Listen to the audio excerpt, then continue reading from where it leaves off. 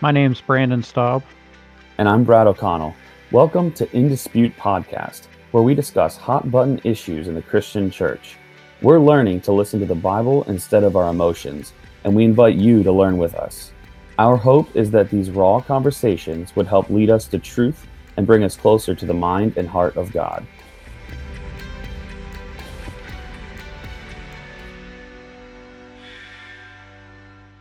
Everybody, welcome to In Dispute Podcast. This is Brad and Brandon, your awesome hosts. Tonight we're having this is a slightly different type of topic for us in comparison to some of the other ones we've had, but it's just as serious, actually maybe even more serious because it's very scripturally based. It has to do with the truth of what we believe, so it's not necessarily like different cultural arguments, different social justice issues, or things that don't necessarily have to do with salvation. A lot of stuff that we go over on this podcast are opinions or things that we don't really need to necessarily break our brother or sisterhood over. So like like we talked about the topic of hell was our first one for season 2. Regardless of what your view is on hell, that's not necessarily a salvation issue. Tonight, we're talking about the divinity and humanity of Jesus, which really could have something to do, could have a lot to do, could have everything to do with our salvation, depending on what you believe. As far as the topic goes, it could change everything. Mm-hmm. So it's a totally different type of seriousness as far as a topic for us. But so like I said, the question is, was Jesus fully human? Was he fully divine, or was he both? I just want to give you a little bit of historical background, and then we're going to jump into the scripture, because if you're the first time listening to In Dispute Podcast, one thing that we really stick to is that tradition is informative, tradition is fun, tradition is important, but we never want to base our belief system solely on tradition. We always want to bring tradition to the Bible, instead of bringing the Bible to tradition. So the Bible always trumps tradition. So we will get into that here in just a couple minutes. But some of the church fathers, and when I say church father, I mean some of the first people in the first portion of time, first couple hundreds of years after the disciples. Some of these guys would have lived with the disciples or towards the end of the life of the disciples. So that's what I mean by church fathers, people that were starting the actual church system, I guess you could say, after the disciples have left us. But some of the church fathers, you might recognize some of these names, that believed in the full divinity of Jesus were Polycarp, who was a disciple of John, by the way, John the disciple, so someone that's pretty upfront and close to this kind of stuff. Ignatius, who was a bishop of Antioch. Justin Martyr, who was a Christian apologist. Tertullian, which is a Christian apologist. And Origen, which is a Christian theologian. So you might recognize some of those names. They all believed in the full divinity of Jesus. And I want to go over real quickly just some heresies that came up over the first couple of hundreds of years after the apostles. Just some different arguments against the divinity or for the divinity, etc., of Jesus, and just give you some information just so you can have a little bit of background. So there's something called adoptionism, and this heresy denies the pre-existence of Christ and therefore denies his deity. And it taught that Jesus was simply a man who was tested by God, and after passing the test was given supernatural powers and adopted as a son. He was rewarded for all he did with his own resurrection and adoption into the Godhead. So basically, he was a man that impressed God, earned powers, and then part of that gift was that he earned resurrection and became part of the Godhead through that. So that was corrected by Pope Victor, somewhere between 190 and 198 AD. So then there was, and I might butcher some of these, but Docetism. And that was a heresy coined from the Greek word dokesis, which means to seem. So it taught that Jesus only appeared to have a body and was not truly incarnate, like a ghost. So they viewed matter as inherently evil and therefore rejected the idea that God could actually appear in bodily form. By denying Jesus truly had a body, they also denied that he suffered on the cross and rose from the dead. So that obviously I don't even know how you could be a Christian and not believe that he died on the cross and rose from the dead. So basically, in a nutshell, they believed that the flesh was evil, and so if the flesh is evil, then God, who is not evil, could not possibly have come down in bodily form. So that was promoted by the Gospel of Peter, which is a Gnostic work, and that was corrected by Ignatius, Irenaeus, and Hippolytus. And it was condemned at the Council of Chalcedon. I'm very bad with these. In 451 AD. So I'm not going to go through every single one that ever existed, but I'm just going to give you a couple more here. There's Arianism, which was the heresy. This heresy taught that Jesus was a creature who was begotten of the Father. Only God the Father is unbegotten. So basically, Jesus was created by God, and God the Father is the only person that was never created. He was too pure. God is too pure and perfect to appear here on earth, so he created the Son as his first creation. The Son then created the universe. God then adopted Jesus as a son. Jesus was worshipped only because of his preeminence as the first creation. So, try to break that down. God was too pure to come into the creation, so he created Jesus first. Jesus then created the universe. God then adopted Jesus as a son, and he was worshipped because he was the first of creation. And that went and got corrected at the Council of Nicaea in 325 AD. The Nicene Creed was written to respond to it. Monotheletism, that emerged in response, to monophysite, which is another one that we're not going to talk about, but it taught something that is not by Scripture. The name is derived from a Greek root that means one will. And it taught that Jesus had two natures, but only one will, instead of having two cooperative wills, one divine and one human. Jesus had one divine-human energia. And that was corrected by the Third Council of Constantinople. So those are just a few of them. I could have gone through about 4 or so more with even weirder names, but you get the gist for those of you who are listening, that there were quite a wide range of different beliefs that happened over the first couple hundreds of years of the church tradition and the church history. So I just wanted to kind of put that out there so we have a starting ground. Mm-hmm. But what we really want to do is jump into what the Scripture has to say, because that's really what we care about. It doesn't really matter what any of these martyrs or theologians say if it doesn't line up with Scripture. So Brandon, why don't you take it over from here? Okay. For a couple minutes here, I'll shut my mouth. So, basically, I think where people really get hung up on this idea of,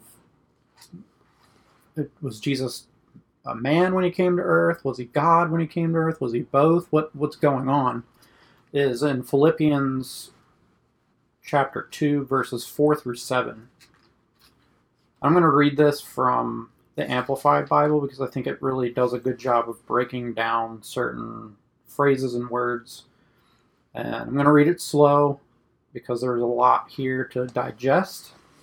And it would probably be a really good idea for you to maybe press pause on the podcast right now and get your Bible or open your Bible app on your phone so you can actually read along with the Amplified version. Because as you're about to hear, there's a lot here, so it might be helpful to see it for yourself. I was going to say, do you want to just take just a second and explain what the Amplified version does, in case people have never heard of it or never read out of it before? Yeah, so the Amplified Bible, it's set up kind of strange. I used to just completely hate it because there's brackets all over the place. So, like, you'll be reading through a sentence, and all of a sudden, some brackets will appear beside a word, which will then, what's inside the brackets, break down as close, I guess, to the original language as far as, like, what that word meant. So you'll be reading along, and then you'll see a word, and then you'll see brackets, which further describe in more detail the word that you just read, and then it will continue on to the verse. So just for an example quick, in the first verse. It says, have the same attitude in yourselves which was in Christ Jesus. And then it starts with a bracket to that phrase. That phrase, have the same attitude in yourselves which was in Christ Jesus. In brackets, look to him as your example in selfless humility, which is what they were trying to get across in the original language. It's almost as if somebody's preaching at you through the Bible. Yeah. As if a pastor were to have like a side note. Yeah. To explain the Greek or something. Mm-hmm. All right, so Philippians chapter 2, verses 4 through 7 says, do not merely look out for your own personal interests, but also for the interests of others. Have this same attitude in yourselves which was in Christ Jesus. Look to him as your example in selfless humility, who, although he existed in the form and unchanging essence of God, as one with him, possessing the fullness of all the divine attributes, the entire nature of deity, did not regard equality with God a thing to be grasped or asserted, as if he did not already possess it or was afraid of losing it, but emptied himself without renouncing or diminishing his deity, but only temporarily giving up the outward expression of divine equality and his rightful dignity. By assuming the form of a bondservant and being made in the likeness of men, he became completely human, but was without sin, being fully God and fully man. So here in the middle of this passage, we read that he emptied himself. And a lot of people will read that, and especially without having these brackets here in the Amplified Bible where they just read, but emptied himself by assuming the form of a bondservant. People will look at that and they'll say, well, what does that mean? What did he empty himself of? Does this mean that when he came to earth that he was no longer God anymore? And I think that's maybe where some of those other theories have come from, is that they read that when Jesus came down, he gave up his godness. Right.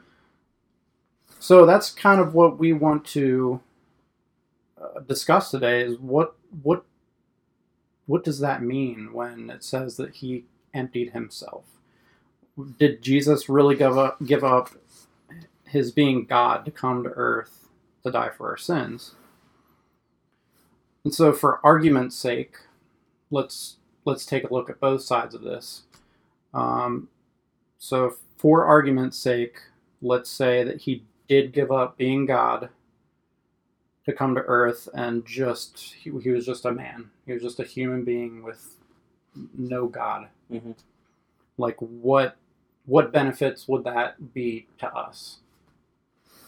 I think that there are some. While the end goal was for Jesus to step in our place and die for our sins, I think he also came to show us that we as human beings, we can walk this thing out, but only through the power of the Holy Spirit. Like, if he's coming down to earth as God, mm-hmm. of course he could easily blow through life without committing sin. But we as humans can't grasp or wrap our minds around how that's done, because we're not God. We're not gods. We're not divine. How can we follow the example of God himself when we're mere human beings? Mm-hmm. So I think it is beneficial for us to know that Jesus came here as a man, giving up his godness to show us that you can walk through life as a sinless human being, but only through the power of the Holy Spirit. We see through Jesus that he had to learn. He had to grow in his faith. You definitely could tell he didn't have the divine attributes such as like omnipotence and omnipresence and omniscience. Right. He was limited to his physical body just like we are. He, as far as we know, he could only be in one place at one time. Not like God, who can be everywhere all at once. Mm-hmm. He couldn't have been omniscient, or he couldn't have been all-knowing. If you already know everything, there's no way to grow in wisdom. Mm-hmm. What are you growing from if you already have all of it? Right. So when we see Jesus' life on earth, we see his humanness without his godness, as an example of how we then can walk through life. Mm-hmm. Yeah, so you're saying two things here that I think are important. One is that I don't know which one's more important to say here. I like that you're using the word godness, because the scripture never ever says that he gives up being God. Like Jesus is divine on earth. He has a divine nature. But in this passage that you just read, when it says that he did not, it says that he didn't consider equality with God as something to be exploited or to be grasped. Instead, he emptied himself. Right? Emptied himself of what? Equality with God. So that what we have to kind of dig into what does that mean when it says that he gave up the equality of the equality with God. What was it that he gave up? He didn't give up the divine nature, in the sense that he was still a perfect, holy, righteous human being, person, right? He was something that we were not. That there was a divine nature to him, but he gave up the things that made him equal to God, in the sense of he wasn't omniscient, he wasn't omnipresent, like those kinds of things. So I think that's important that you pointed out, because if we say that he gave up his godness, then we're not talking about Christianity anymore. The whole point of being Jesus was that he was God. But, I'm sorry, let me rephrase that. To give up his godness is okay in the way that you're explaining it. But we have to differentiate, so what does that mean? What was it about his godness that he gave up? But something else that you said that I think is really important is that what he was doing is, where he gave up his godness in those things, parts of them he kind of gained back through right relationship via the Holy Spirit with the Father. Mm-hmm. So where he wasn't all-knowing in the purest form in that point in time, there were times where it's like, Jesus heard in their hearts, or Jesus knew that they were thinking this or whatever. And it's like, what's really cool about that is that he gave up the equality with God in that type of power, I guess, if you want to say it. But he was still able to do it to a degree because he had the Holy Spirit in him, and he had such a perfect relationship with the Father that he was able to connect with him. God literally spoke to him and revealed truths to him. Mm-hmm. And so, like you point out, what he was doing was teaching us and this is where his humanity comes in to be so important for us, is that he was teaching us what we were created to live like. Mm-hmm. This is, if you didn't have sin, if you weren't wicked, if you would have been living the way you were created to live, this is what it would look like. You would be able to heal like this and speak like this and know like this, because you would have perfect intimacy with the Father through the Holy Spirit. So I think those two things that you've said so far are really, really important to pay attention to. And I have another scripture here. It's Hebrews 4, chapter 4, verse 15, which says, "For we do not have a high priest who is unable to sympathize and understand our weakness and temptations, but one who has been tempted, knowing exactly how it feels to be human in every respect as we are, yet without committing any sin." So there again, it's showing us that he knows exactly what it's like to be a human being, because he took that form, and he had to walk the same walk that we're walking right now. Mm-hmm. He had to learn like we have to learn. Like I believe personally that it's not like Jesus was born into the world and he knew from the get-go that he was the Son of God. I believe that he had an epiphany one day, and through relationship with the Father, it came to him. It wasn't something that was already ingrained in him. Maybe through his mother teaching him. Maybe through, it says that he went to the temple and he would listen and ask questions of the leaders in the synagogues. He had to walk through this life and this faith just like we do. That's why we can sympathize, and we have someone that, through Jesus, that we can identify with. If that's true, it would have been fairly young in his life, though, because we see in Luke at the age of 12, I think it was, right? 12 is the little bit that we have about his childhood. That at the age of 12, he was basically just like, Mom, Dad, why are you freaking out right now? You should have known that I would have been in my father's house. And the way that he says that, he means my father's house. I really believe that he meant that. And so, if that's true, it would have been at some point in his younger childhood, which we don't have a whole lot on. Mm-hmm.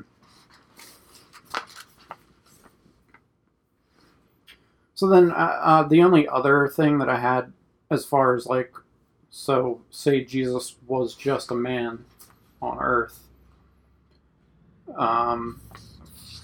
what would Jesus' death on the cross have meant for humanity if he was just a man? Mm-hmm. If he wasn't God dying on that cross, then it was really just some dude being nailed to a tree. Right. It wouldn't have had the same effect for us as if it was God sacrificing himself to save his people. Right.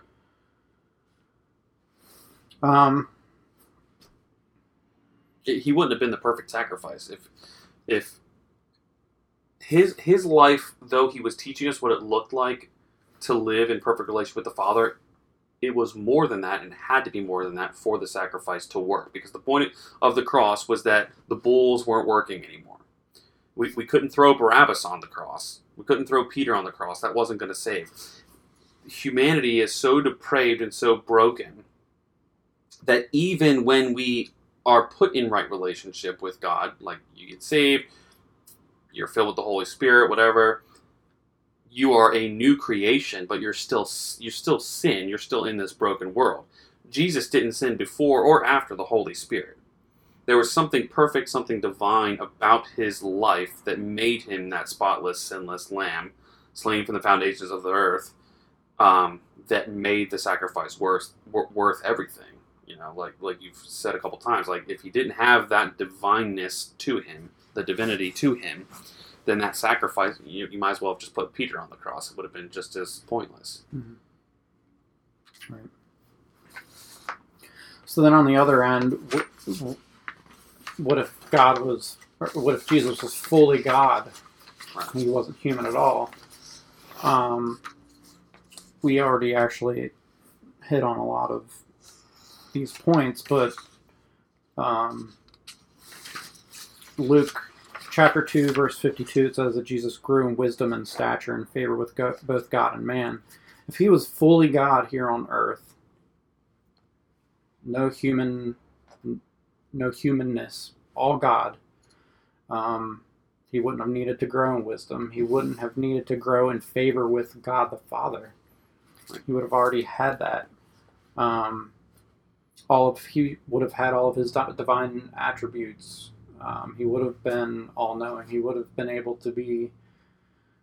imagine Jesus being omnipresent while on earth. He would have been able to be preaching in 700 different places at the same time. Mm-hmm. But more importantly, as we said towards the beginning, if he was fully God, if he was just God on earth, mm-hmm. there's no way we could have looked at him and been able to say, yeah, I can follow that. Right.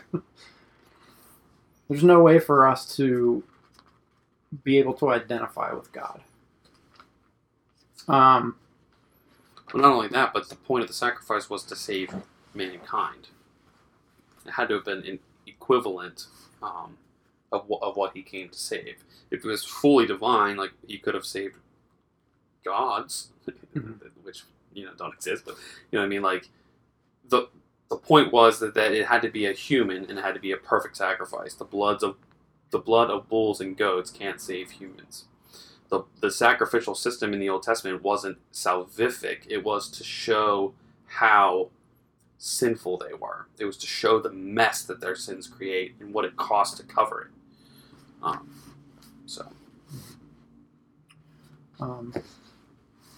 Also, just kind of like a sidebar here, as far as like if Jesus would have been fully God on earth, you would think that, like in the Old Testament, when God when God's presence was in the midst of the people, people would not be able to look at him, or they would have been just incinerated by his glory. Right. So they would only be able to see like him from behind or whatever, or with a veiled face. So if Jesus had come down in his full glory and his full divine godness, you'd think it would probably have the same effect on the people then. He would come down and everyone would just be incinerated because they couldn't handle being in the presence of God. So I don't think that Jesus being only God while he was here on earth is even a reasonable argument. I don't know if there's anything that you want to add here before I go into my own theory. So, well, I think it's important, I was going to skip this, but I think it is important to talk about some passage here. I'm just going to bring up real quickly that talk about both his humanity and his divinity, because I think it's important to show that the Bible does express that he did have both. So if we're going to argue this, we need to argue it from Scripture. And so we see that he was born, right? So he was actually popped out of a human being as Jesus, the man. That was in Luke 2. He grew, which you mentioned in Luke 2.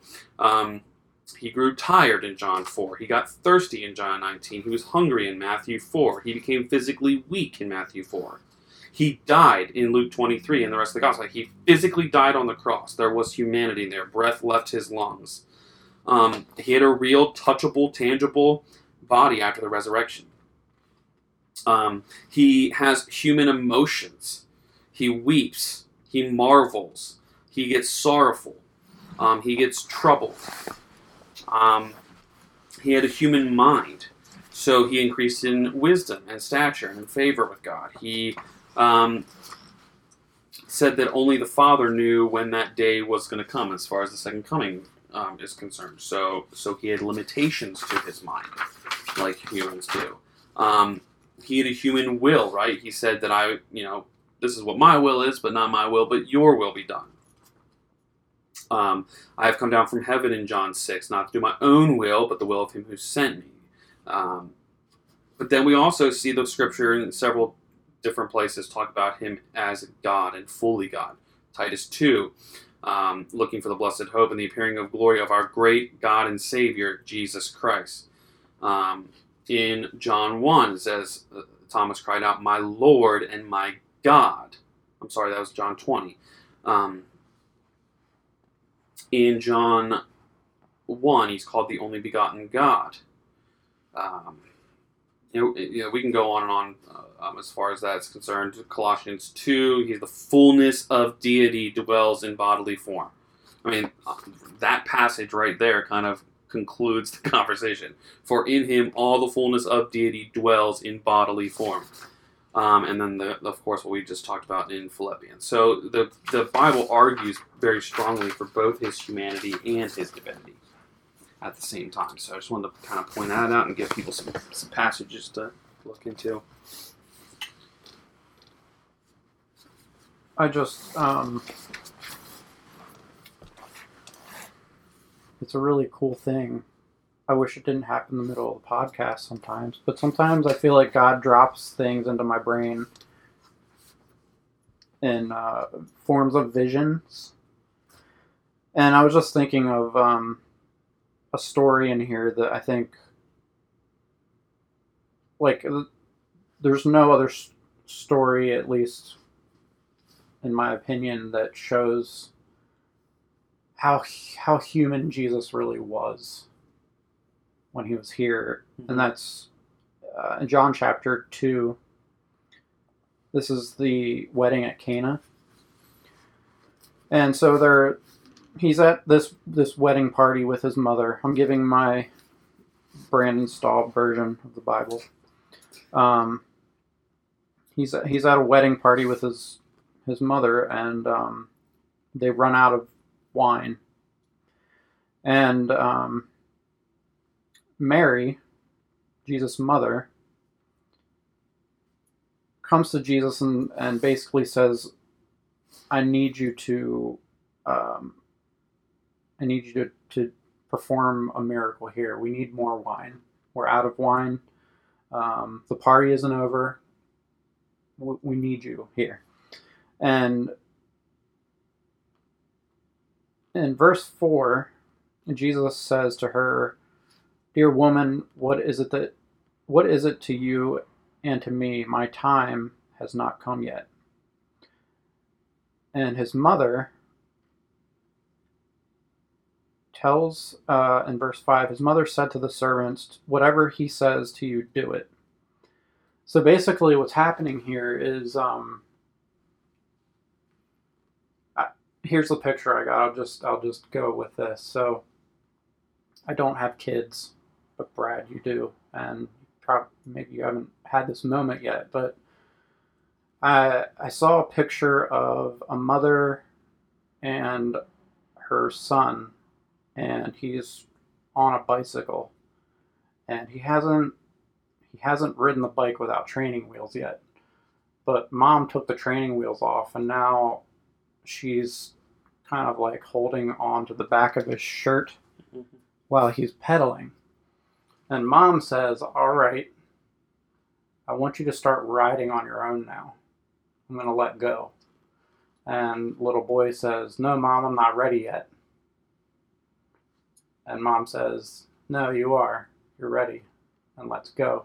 So that's this is what's happening here. Well, and in this vision, and this is what happens in life, is the little boy is not confident yet in his ability to ride on his own. And this is what I think is happening to Jesus at this point in his life, is his mom is looking at him and she's seeing, you're ready to step into this now. Here's your opportunity. And Jesus is saying, it's not my time yet, I'm not ready.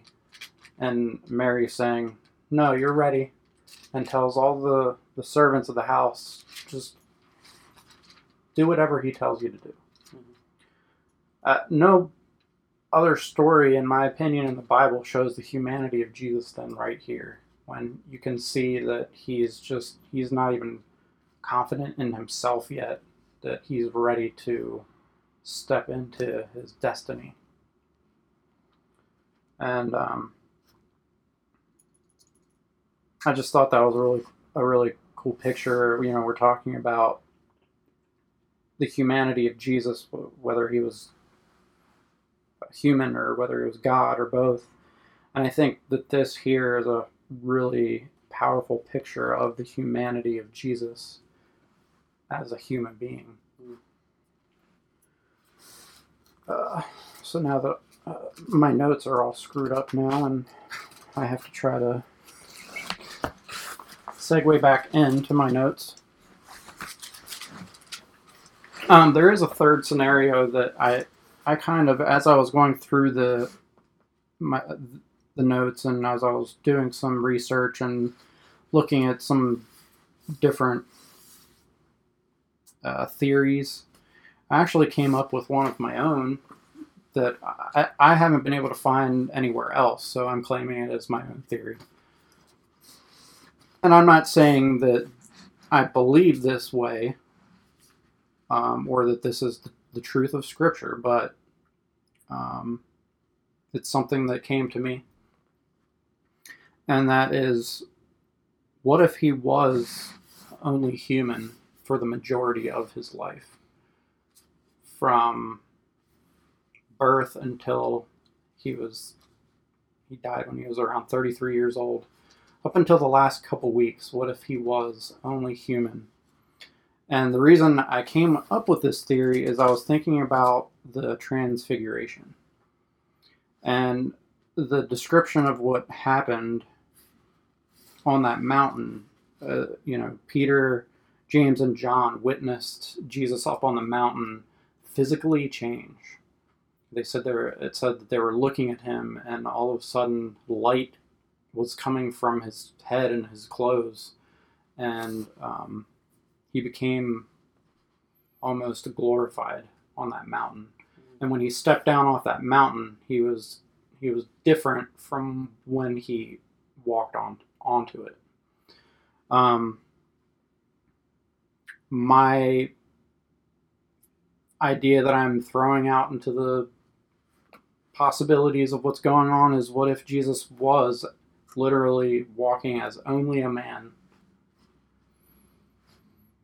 under the direction of the Holy Spirit until it was just about his time to die on the cross, and then the fullness of God came upon him on that mountain. He was transformed on that mountain just in time for him to finish up the rest of his ministry and go to the cross.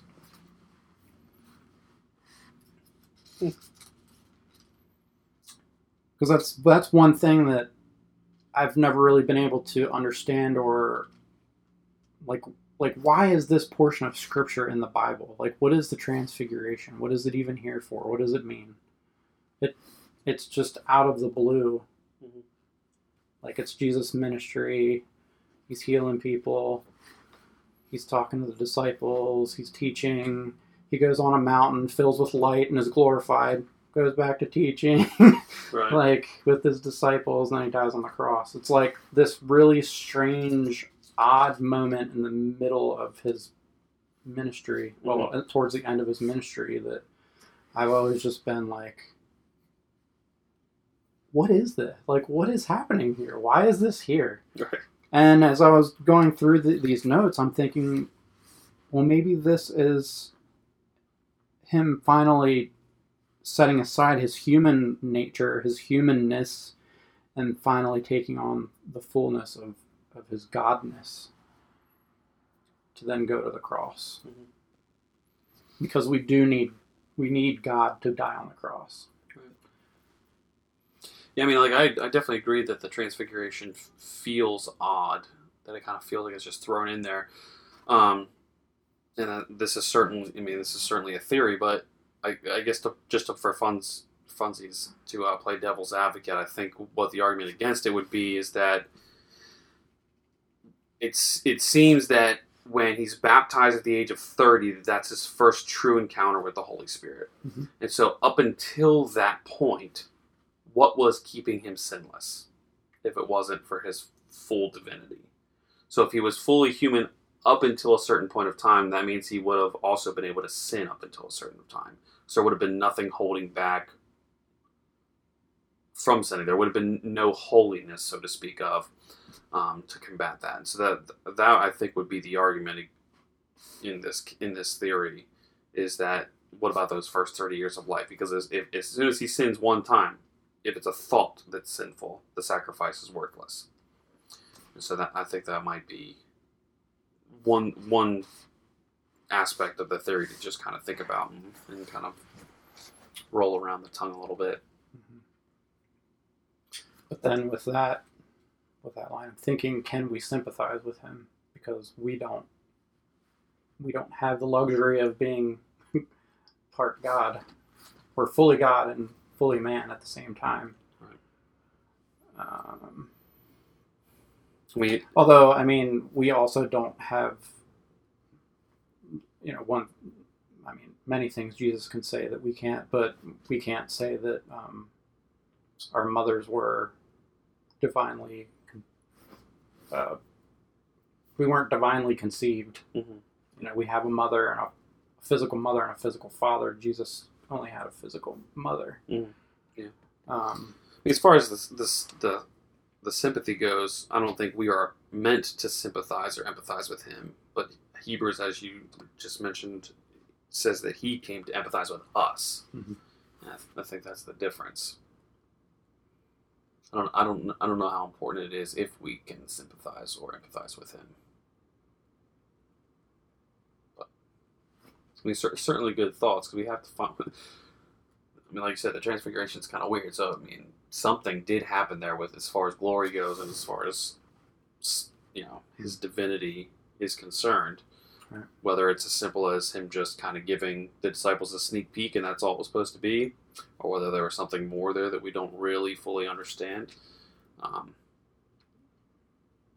It's kind of one of those things you wish you were in the gospel writers' heads a little bit. Like, what was it like? What did he tell you afterwards, and why didn't you tell us? Like, you know what I mean? Like, it's possible that they didn't even really understand what they had just witnessed. Yeah, for sure. And they were probably too scared to ask. Well, yeah, because that was the first time they would have heard the voice of God in hundreds of years. Hundreds of years. That God would have boomed through the clouds, so to speak. Before that, it was just, the intertestamental period was just totally nothing. It was them just waiting. Well, whether my theory here is the right one or whether it's completely insanity, I think that it is important for us, as far as a conclusion to this, to say that Jesus had to have been God on earth. Mm-hmm. Whether he was fully God and fully man at the same time, or whether he took the form of God during the transfiguration, or whether it happened some other way that we don't even know. Right. There had to have been both at some point in time, somehow. Yes. It couldn't have ever been a scenario where Jesus was only a man from beginning to end. He had to have been God. Mm-hmm. At least by the time he died on a cross. Right. If not, we're all here wasting our time. That is true. So, all right. Well, I guess pretty much the end of the conversation. But as always, we hope that you would take the time to think about this, pray about this topic, and go on our social media accounts. We've got Facebook, Instagram. We each have individual Instagrams. You can catch us on the church page. You can email us and let us know your thoughts. Let us know, what your interpretation of Scripture is. If you have, like Brandon, if you can come up with something else that maybe is kind of floating around in your mind and you want to chat with us about that, we'd love to have any kind of conversation with you. And as always, if there's any topics that you want to hear us talk about that we have not talked about yet, let us know on those social media sites as well, because we're always looking for new things to talk about and to wrestle through Scripture with you guys and gals. So, see you next time. Thanks for listening to In Dispute Podcast. We hope today's conversation has stirred you to seek biblical truth. If you'd like to contact us with questions, comments, or suggest topics, you can find us on Twitter at Dispute Podcast and on Facebook at facebook.com/InDisputePodcast. Tune in next week for another topic in dispute.